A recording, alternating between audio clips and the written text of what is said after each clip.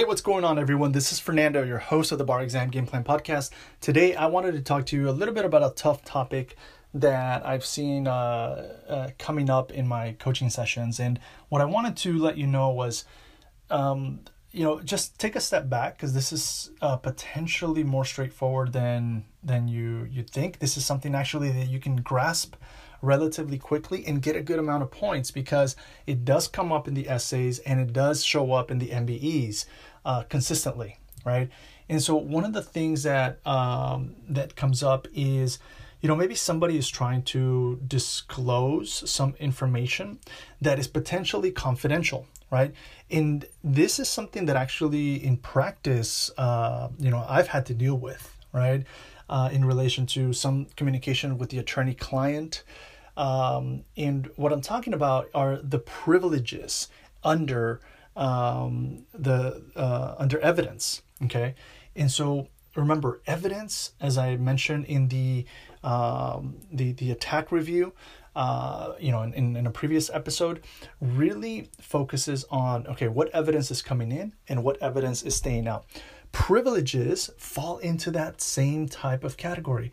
Privileges are either going to permit someone to disclose certain confidential information, or they're prohibiting someone from disclosing certain confidential information. So when you go into a privileges discussion, make sure that in your essay you have very clearly who is claiming the privilege, who are they trying to stop from using, from disclosing the certain confidential information, and does that person who is trying to be basically prohibited from disclosing that information have any counter arguments, and put it in the context of that, right? This particular, defendant will argue that the attorney-client privilege applies because it was a communication with their attorney. The plaintiff will claim that the communication was actually overheard by somebody else, and so it was not made in confidence. It wasn't made, confidentially, and so therefore it is waived, right? So you have to make sure that your arguments are framed in terms of the person that is trying to keep the information out and the other party that is trying to get the information in for whatever purpose. What you need to remember is, I'll just go through them very quickly. For privileges, there's the attorney-client privilege, and the holder of that privilege, the only person that can waive it, right, is the client.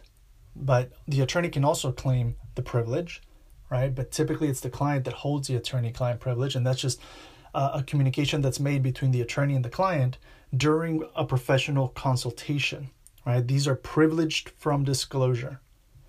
And the next one is the marital privileges. So there's spousal immunity and there's marital communications. Okay, it's important that you delve into the difference between those two. There's also the doctor-patient privilege, psychotherapist-client privilege, clergy-penitent, also the privilege from self-incrimination.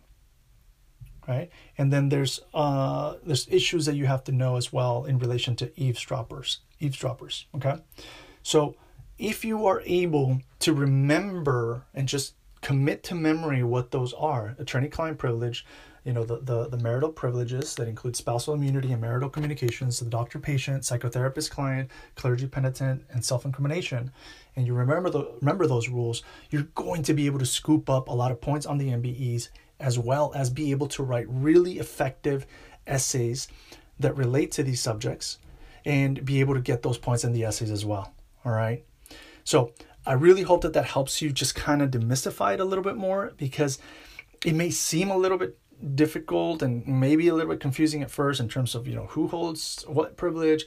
But if you just take your time and pay attention, okay, who's trying to stop who from, bringing in some confidential communication as evidence into the case, that's going to help me basically parse out the arguments for each of those two parties and get as many points as possible in the analysis.